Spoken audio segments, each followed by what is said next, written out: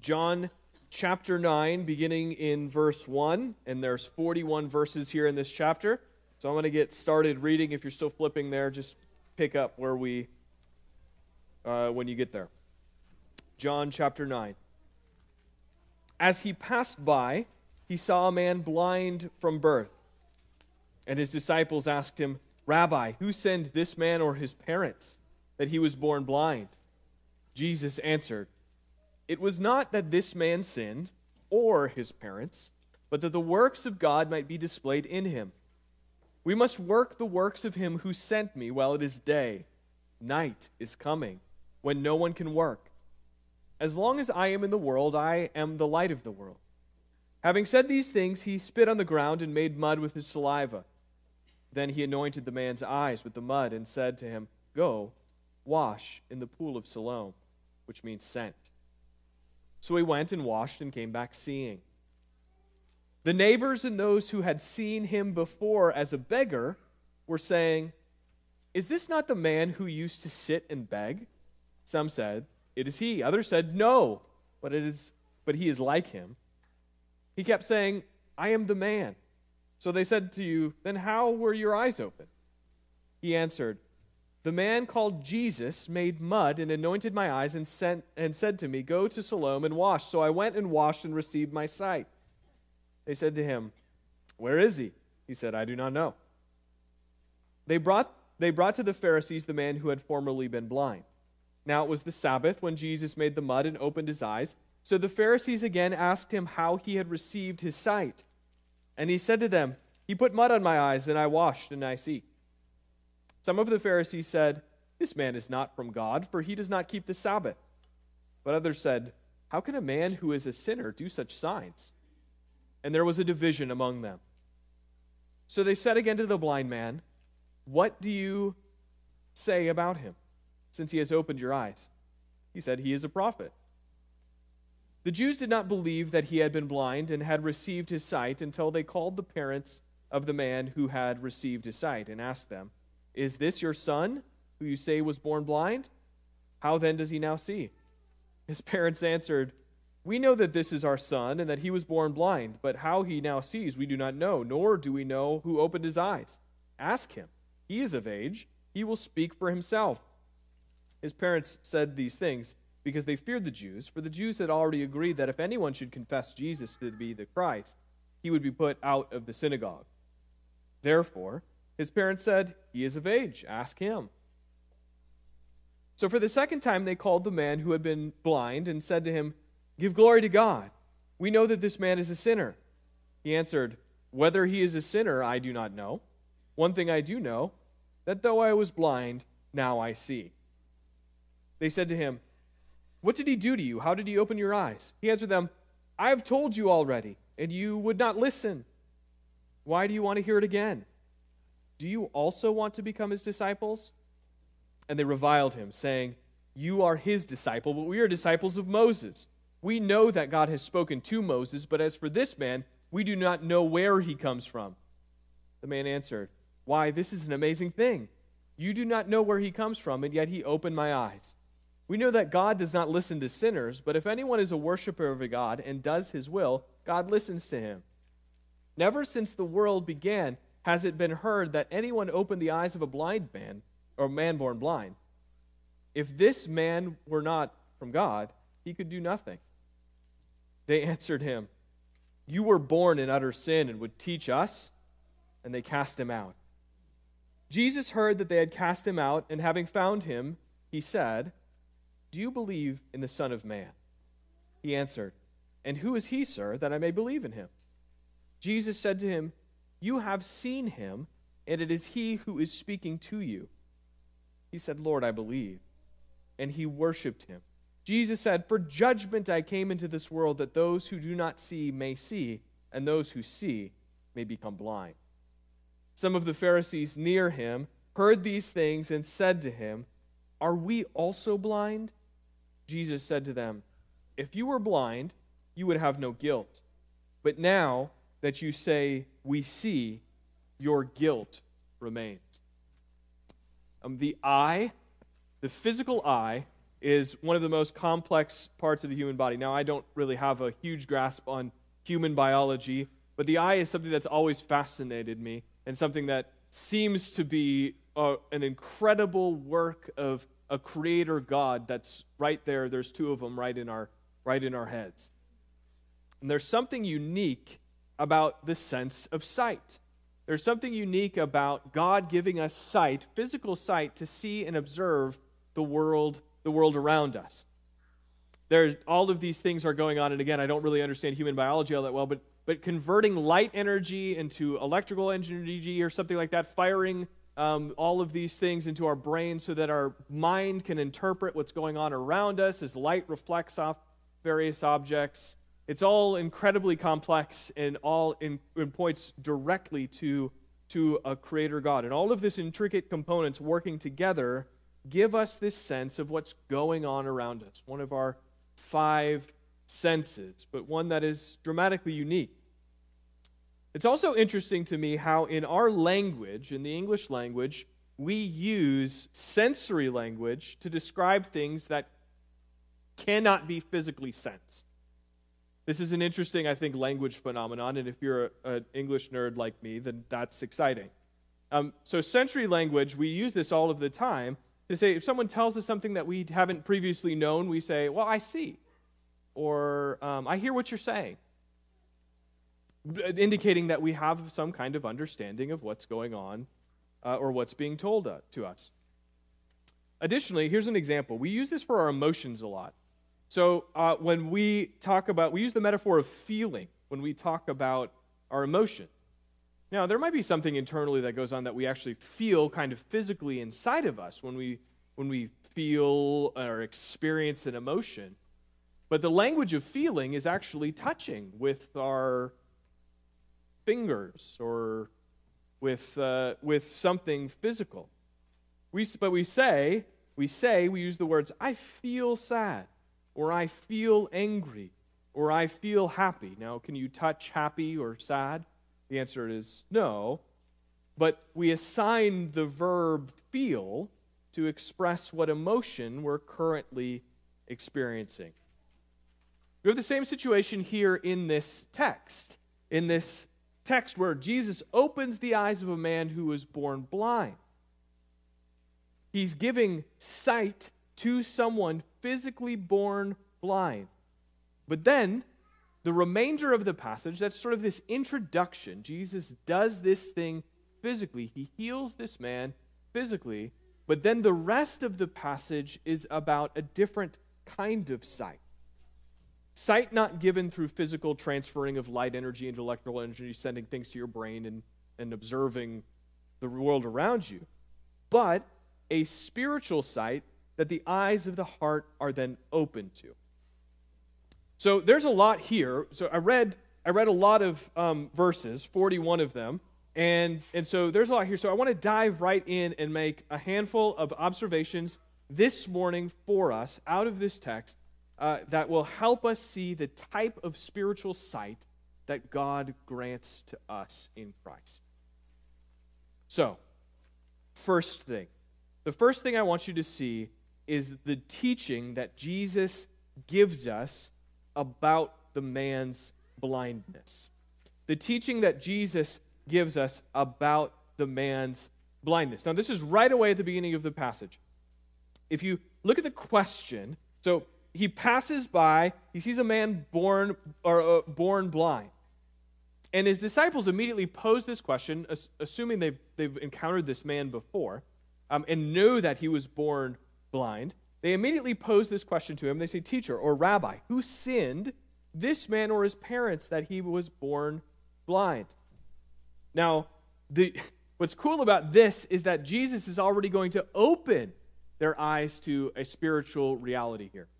He's already going to open the eyes of his disciples to a spiritual reality because they have been conditioned, according to their traditions and customs, that if there was a disability, that it was because of the sin of the individual or the sin of the parent that was inherited by their children. The disciples are therefore unable to see anything other than these two options. They set this up. Who sinned? One, this man, or two, his parents. Which one is it?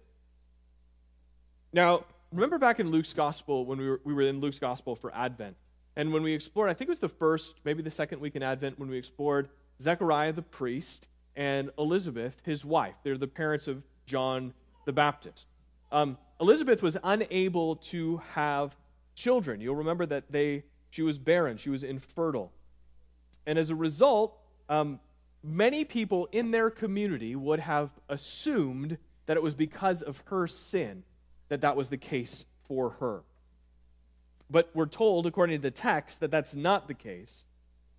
When the angel tells Zechariah that Elizabeth will bear a son, Elizabeth rejoices because she says that the Lord has taken away her reproach.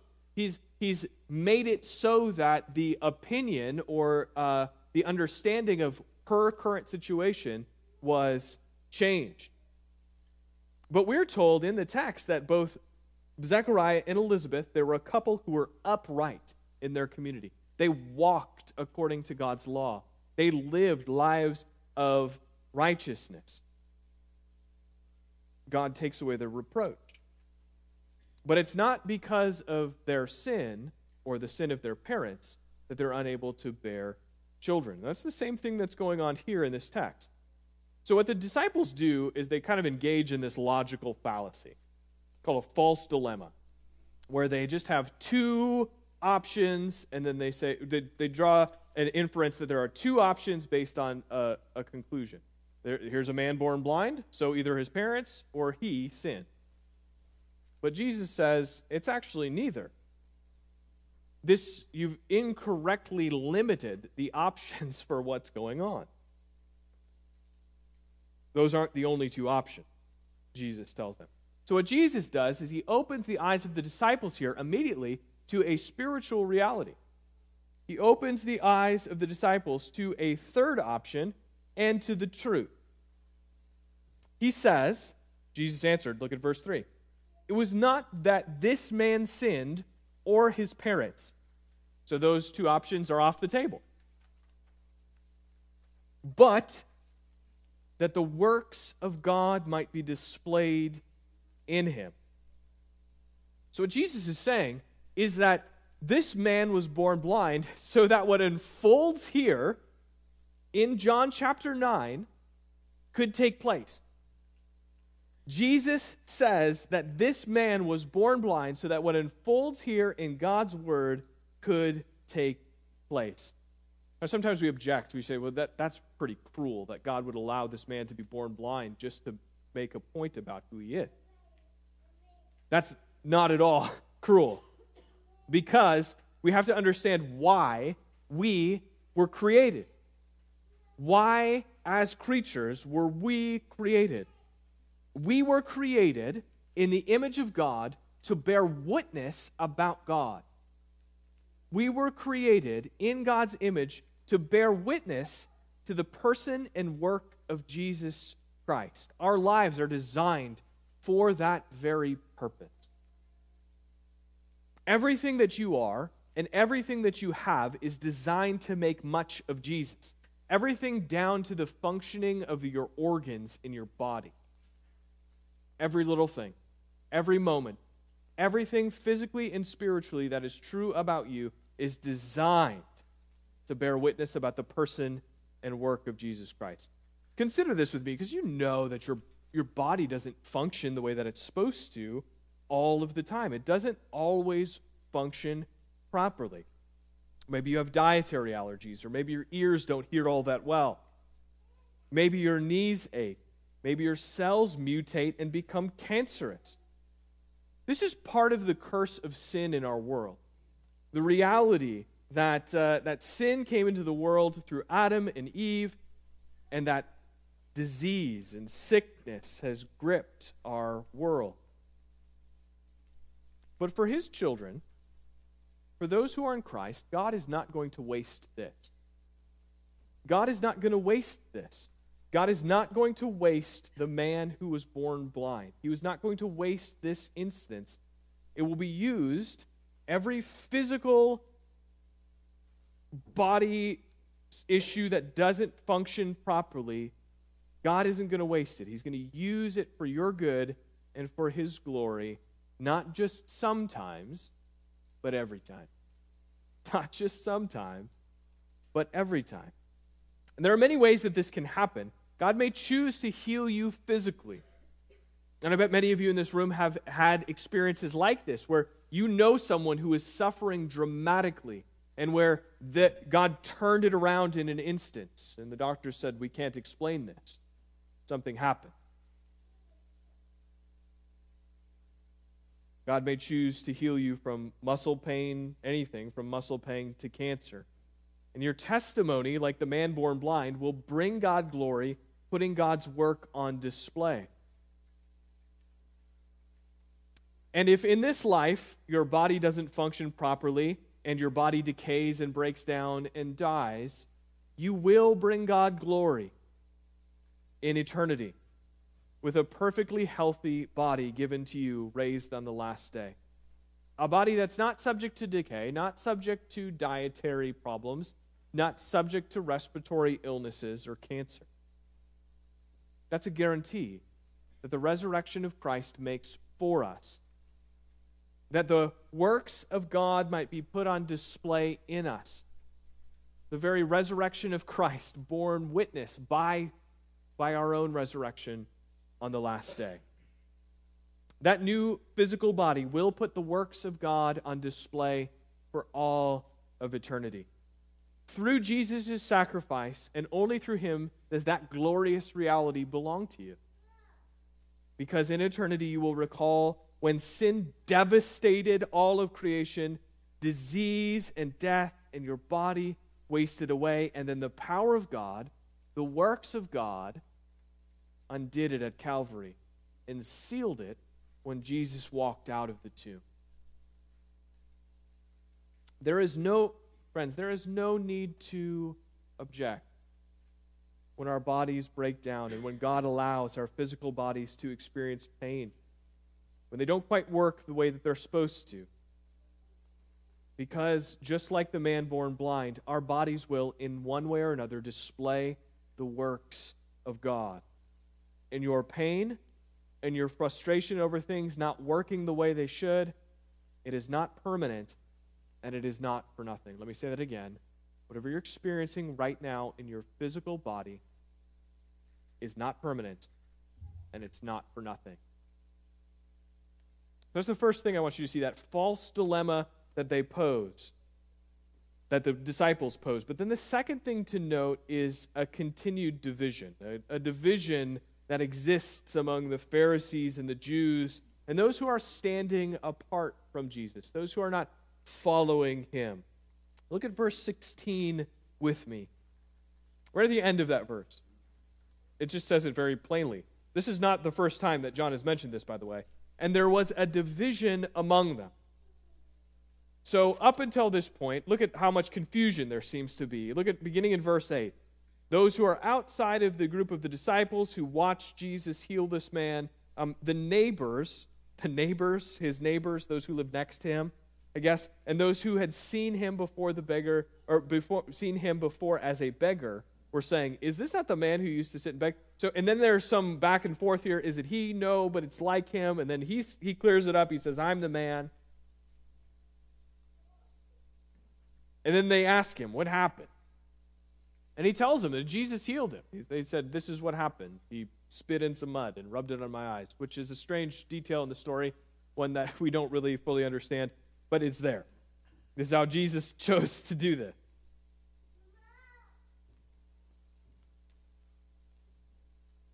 And then they ask him in verse 12, "Where is he?" And the man who got healed says, "I don't know. I don't know where he is." So they take him to the Pharisees. His neighbors apparently take him to the Pharisees, and the Pharisees say, "How can Jesus be from God? He worked on the Sabbath. He broke the law." And that made Jesus a sinner in their eyes. And now Jesus isn't a sinner. He's interpreting Scripture properly. He's understanding the Sabbath properly. The Pharisees are the ones with the poor understanding. But they think that Jesus has broken the law. And so how could he heal someone? How could he do works of God? How could he be in tune with God the Father if he is someone who's law-breaking? How could he do these signs?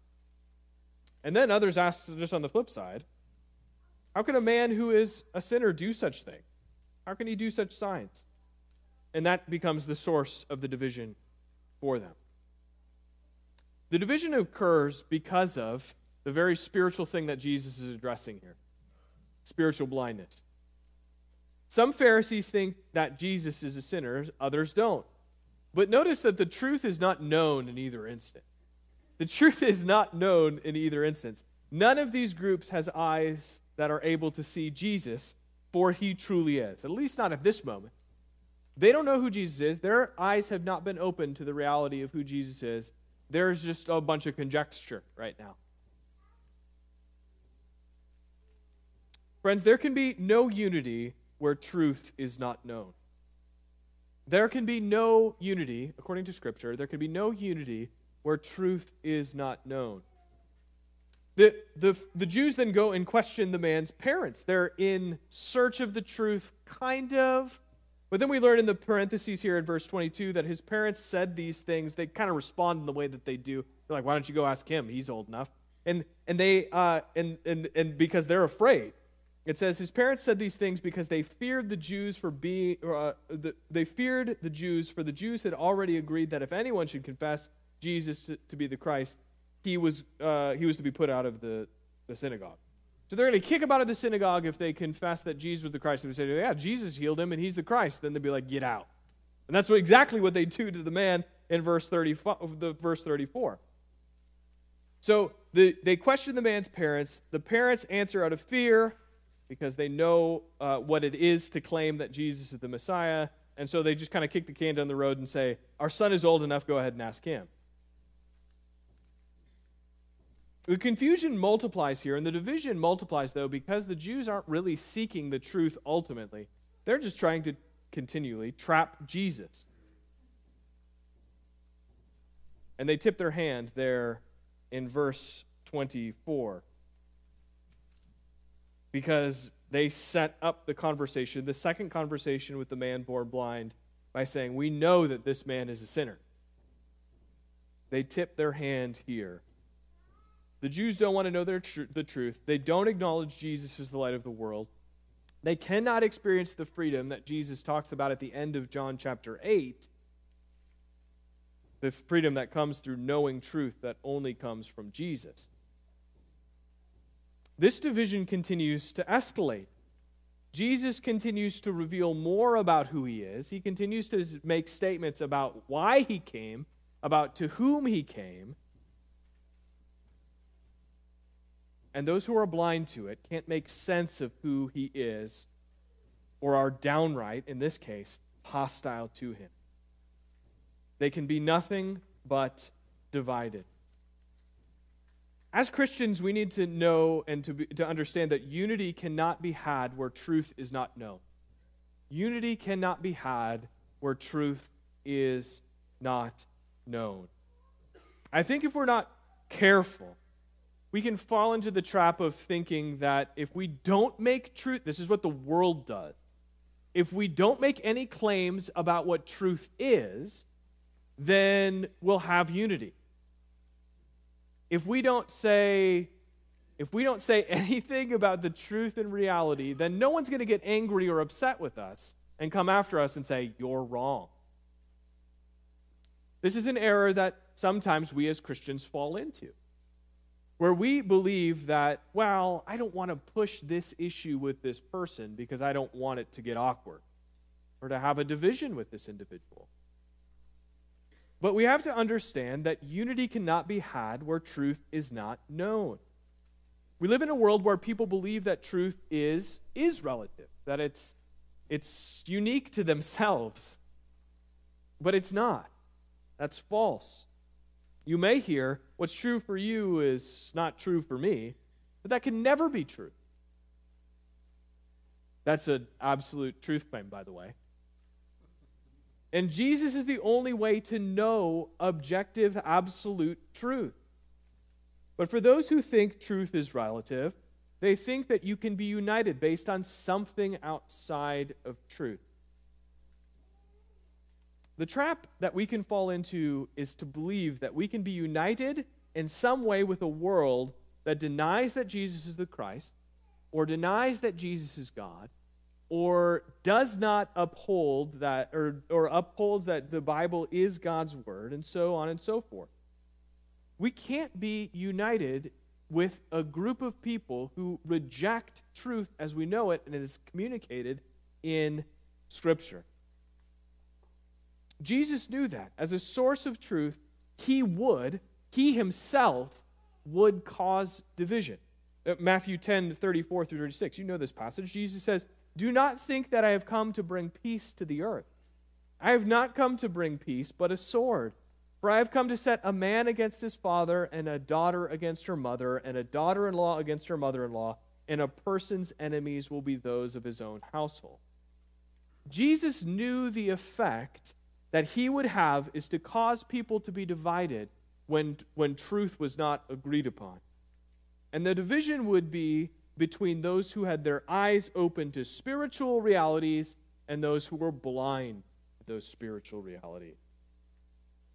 So friends, as the church, those who confess that Jesus is the Christ, we are the only ones who can experience true unity. If you're in Christ, God has opened your eyes to your spiritual eyes to see Jesus and to trust him fully. Not because of what we've done, not because of anything that's in us, but because of his sovereign choosing of us before the foundation of the world. Not because we were lovely, but because of the great love with which he loved us. Therefore, we should not be proud. We should praise God. And we should freely offer truth to everyone. We should not shy away from difficult conversations, but we should say openly, Jesus is Lord. Jesus is King. Jesus is the Christ. Jesus is the only way to have eternal life. Jesus is the only way to have an intimate relationship with God the Father. There is no other, and we cannot know or experience truth outside of the person of Jesus Christ. We should pray that God would open their eyes and that we would be rid of spiritual blindness to see spiritual reality, a spiritual reality that Jesus is the only way to have any of those things I just listed. The world has no grounds for unity. If you take Jesus Christ out of the equation, the world has no... We can have harmony. We can have similar affinities. I can like to fish and... I like football, and we can have a good time together watching the Super Bowl. But affinity isn't unity. The world can get along or not, or have harmony or not. But the only way to have unity is to know truth. And Jesus Christ is the only way to know truth. So we see here a continued division among those who reject Jesus, reject what he says about who he is and what he came to do. The third thing I want you to note here in this text is a progressive revelation. Now, progressive revelation is a term I've shared with you before, and it just means that usually we're talking about all of Scripture when we talk about progressive revelation, but that God is continually over time in Scripture revealing more and more of what's true about himself. So from Genesis 1 to Revelation 22, there's this continued progress of God revealing more of himself to us. And now, as those who live on this side of Jesus coming into the world, in the church, we understand and know that God has revealed everything that he intends to reveal to us about who he is. So there was a progress made in the revelation of himself from Genesis 1 through the end of your Bible, Revelation 22, and now we live in light of everything that God has said and intends to say about himself in our world. So, but there's progress here. God builds a full view of who he is over time. And after the New Testament was written, God has fully revealed to us who he is. There's nothing more to add right now, which is why we're warned, even at the end of the book of Revelation, not to add anything additional. The 66 books of the Bible that sit on your lap this morning are the 66 books where God reveals himself to us. And there's nothing more about his designs or plans or person that he needs to share with us at this juncture. Jesus does this in sort of a microcosm here. He does a little bit of progressive revelation himself, although in a much shorter time frame. He heals the man. This is a curious part of this text, and this should cause some alarms to go off in our mind. He heals this man. He heals the man who has been born blind, and then he goes on his way. He just leaves him. That's curious, because Jesus doesn't give this man he healed more information about himself, or really anything.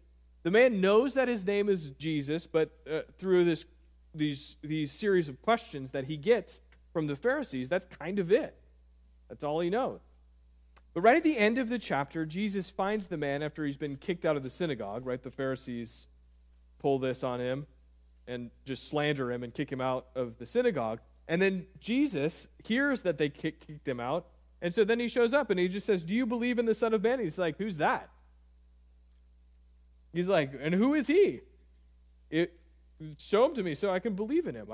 Who is he, sir, so that I might believe in him?" The man has no idea who Jesus is. It's kind of strange. Like, why did Jesus not just say, "Hey, the man who healed you today, I'm the Christ, and I've come to save the world from sin"? The man truly believes in Jesus here. He's given physical sight in verse 7, but now, at the end, after he's endured all of this questioning from his neighbors and from the Jews and from the Pharisees, now he's given spiritual sight. Friends, I think what we should learn from this is that God doesn't give spiritual sight in our timing, but in his. God doesn't give spiritual sight in our timing, but in his. Think about your own testimony. Think about your own conversion, how you came to know Jesus Christ. When you saw your sin clearly for the first time and understood nothing other than Jesus could cover that sin. Think about that. Did that happen in your timing? It didn't. It happened in God's. The spiritual sight the man receives comes sometime after receiving his physical sight. Why? I think the answer is this: so that there would be no question that it's Jesus who gives the spiritual sight. So that there be no question that it's Jesus who gives the spiritual sight. So maybe you're here this morning, you've trusted Jesus, and you have the desire for a friend or a family member to come to know Jesus, and you've been praying for them and sharing the good news of the gospel with them regularly. And you think to yourself, they're so close to believing, and yet they're so far from the truth. They haven't repented. They haven't believed. They've yet to follow Jesus. The encouragement here is don't give up. Keep praying. Keep pressing in with the gospel. Because God's timing is different than ours. We would have it now. But Jesus reveals himself to the man born blind over time. And he may do the same for your unbelieving loved ones and friends. So as we wrap up, these three thoughts, these three ideas that come to us in this text, there's a lot here. But Jesus gives us the takeaway right there in verse 39. Jesus said, "For judgment I came into this world, that those who do not see may see, and those who see may become blind." Now, there's a little bit of wordplay going on here. Jesus is looking at those who have physical sight and those who are blind physically. And he heals, and so he gives physical sight to those who are blind. But then he's also talking about the spiritual sight that he brings, and that's evidenced to us in verse 40 and 41. When the Pharisees ask him, "Are we blind also?" And Jesus says to them, this is the judgment component, that Jesus says to them, you are experiencing and interacting with the very Son of God, God incarnate, the Word of God who took on flesh, and you are rejecting it out of hand and displaying your spiritual blindness. Jesus reveals himself more and more fully throughout John's gospel, and people are given spiritual sight to see who he truly is, like the man who was born blind, or they double down in their spiritual blindness and actively deny the truth of who Jesus is and why he came into the world. So what we learn here is that what we think and believe about Jesus reveals what we believe and think about everything. What we think and believe about Jesus reveals what we think and believe about everything. What we think about Jesus reveals if we are spiritually blind or if we have spiritual sight.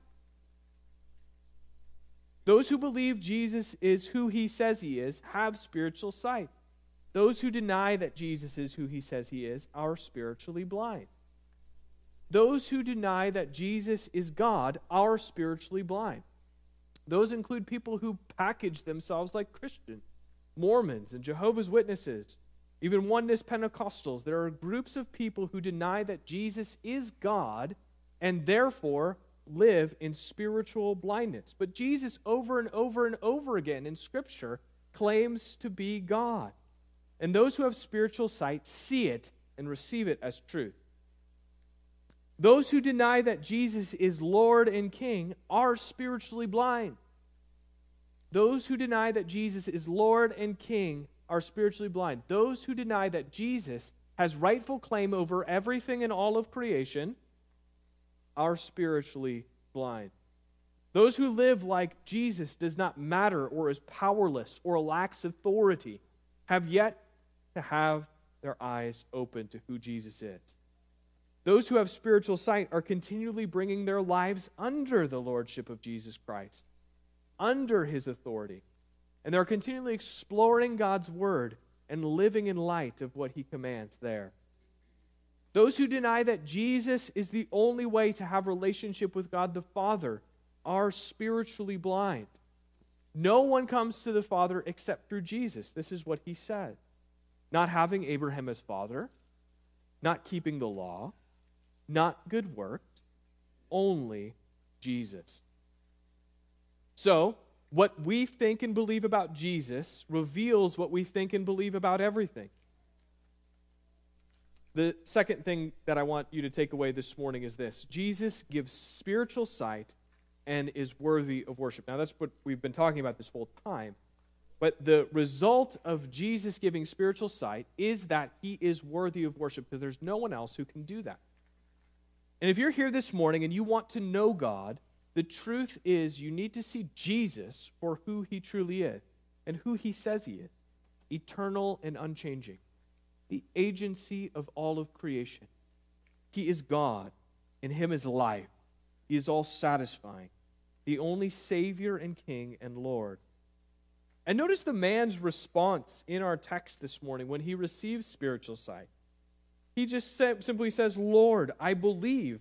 And what does he do? He worships him. He worships him. And Jesus doesn't stop him. This is the rightful response. His eyes were open to see Jesus for who truly is. He says, I believe, and he worships. It's only Jesus who can give spiritual sight. And if he's the only one who can bring us out of darkness into light, and if he's the only one who can whose shed blood can pay for our sin, and if he's the only one who can absorb the wrath of God on our behalf, and if he's the only one who can bring us into relationship with God the Father, and if he's the only one who can guarantee that we will have life for all eternity, it would be absolutely wrong for us to do anything other than worship him. And that's exactly what the man does here. So I'm going to pray, and then we're going to worship him together. Consider the words. The last song we're going to sing is All I Have Is Christ. And consider the spiritual sight that was given to this man who was born blind. The power of God on display in him to give him physical sight, but then the power of God on display in him to give him spiritual sight as well. And consider the spiritual sight given to you and even revealed in the words, the truth that we're going to sing together. First, let me pray, and then we'll worship together. God, we thank you this morning for your word. God, we thank you for the truth that it reveals about who you are. God, we ask now that you would continue to show us the person of Jesus Christ as he reveals himself through his Spirit more fully to us. God, would we trust him more? God, would we trust him with all of our lives? God, would we desire to respond rightly through worship, not just in this moment, but with all of our lives? God, would our lives pay tribute and demonstrate the infinite worth of Jesus Christ this morning and into eternity? God, we thank you. It's in Jesus' name we pray. Amen.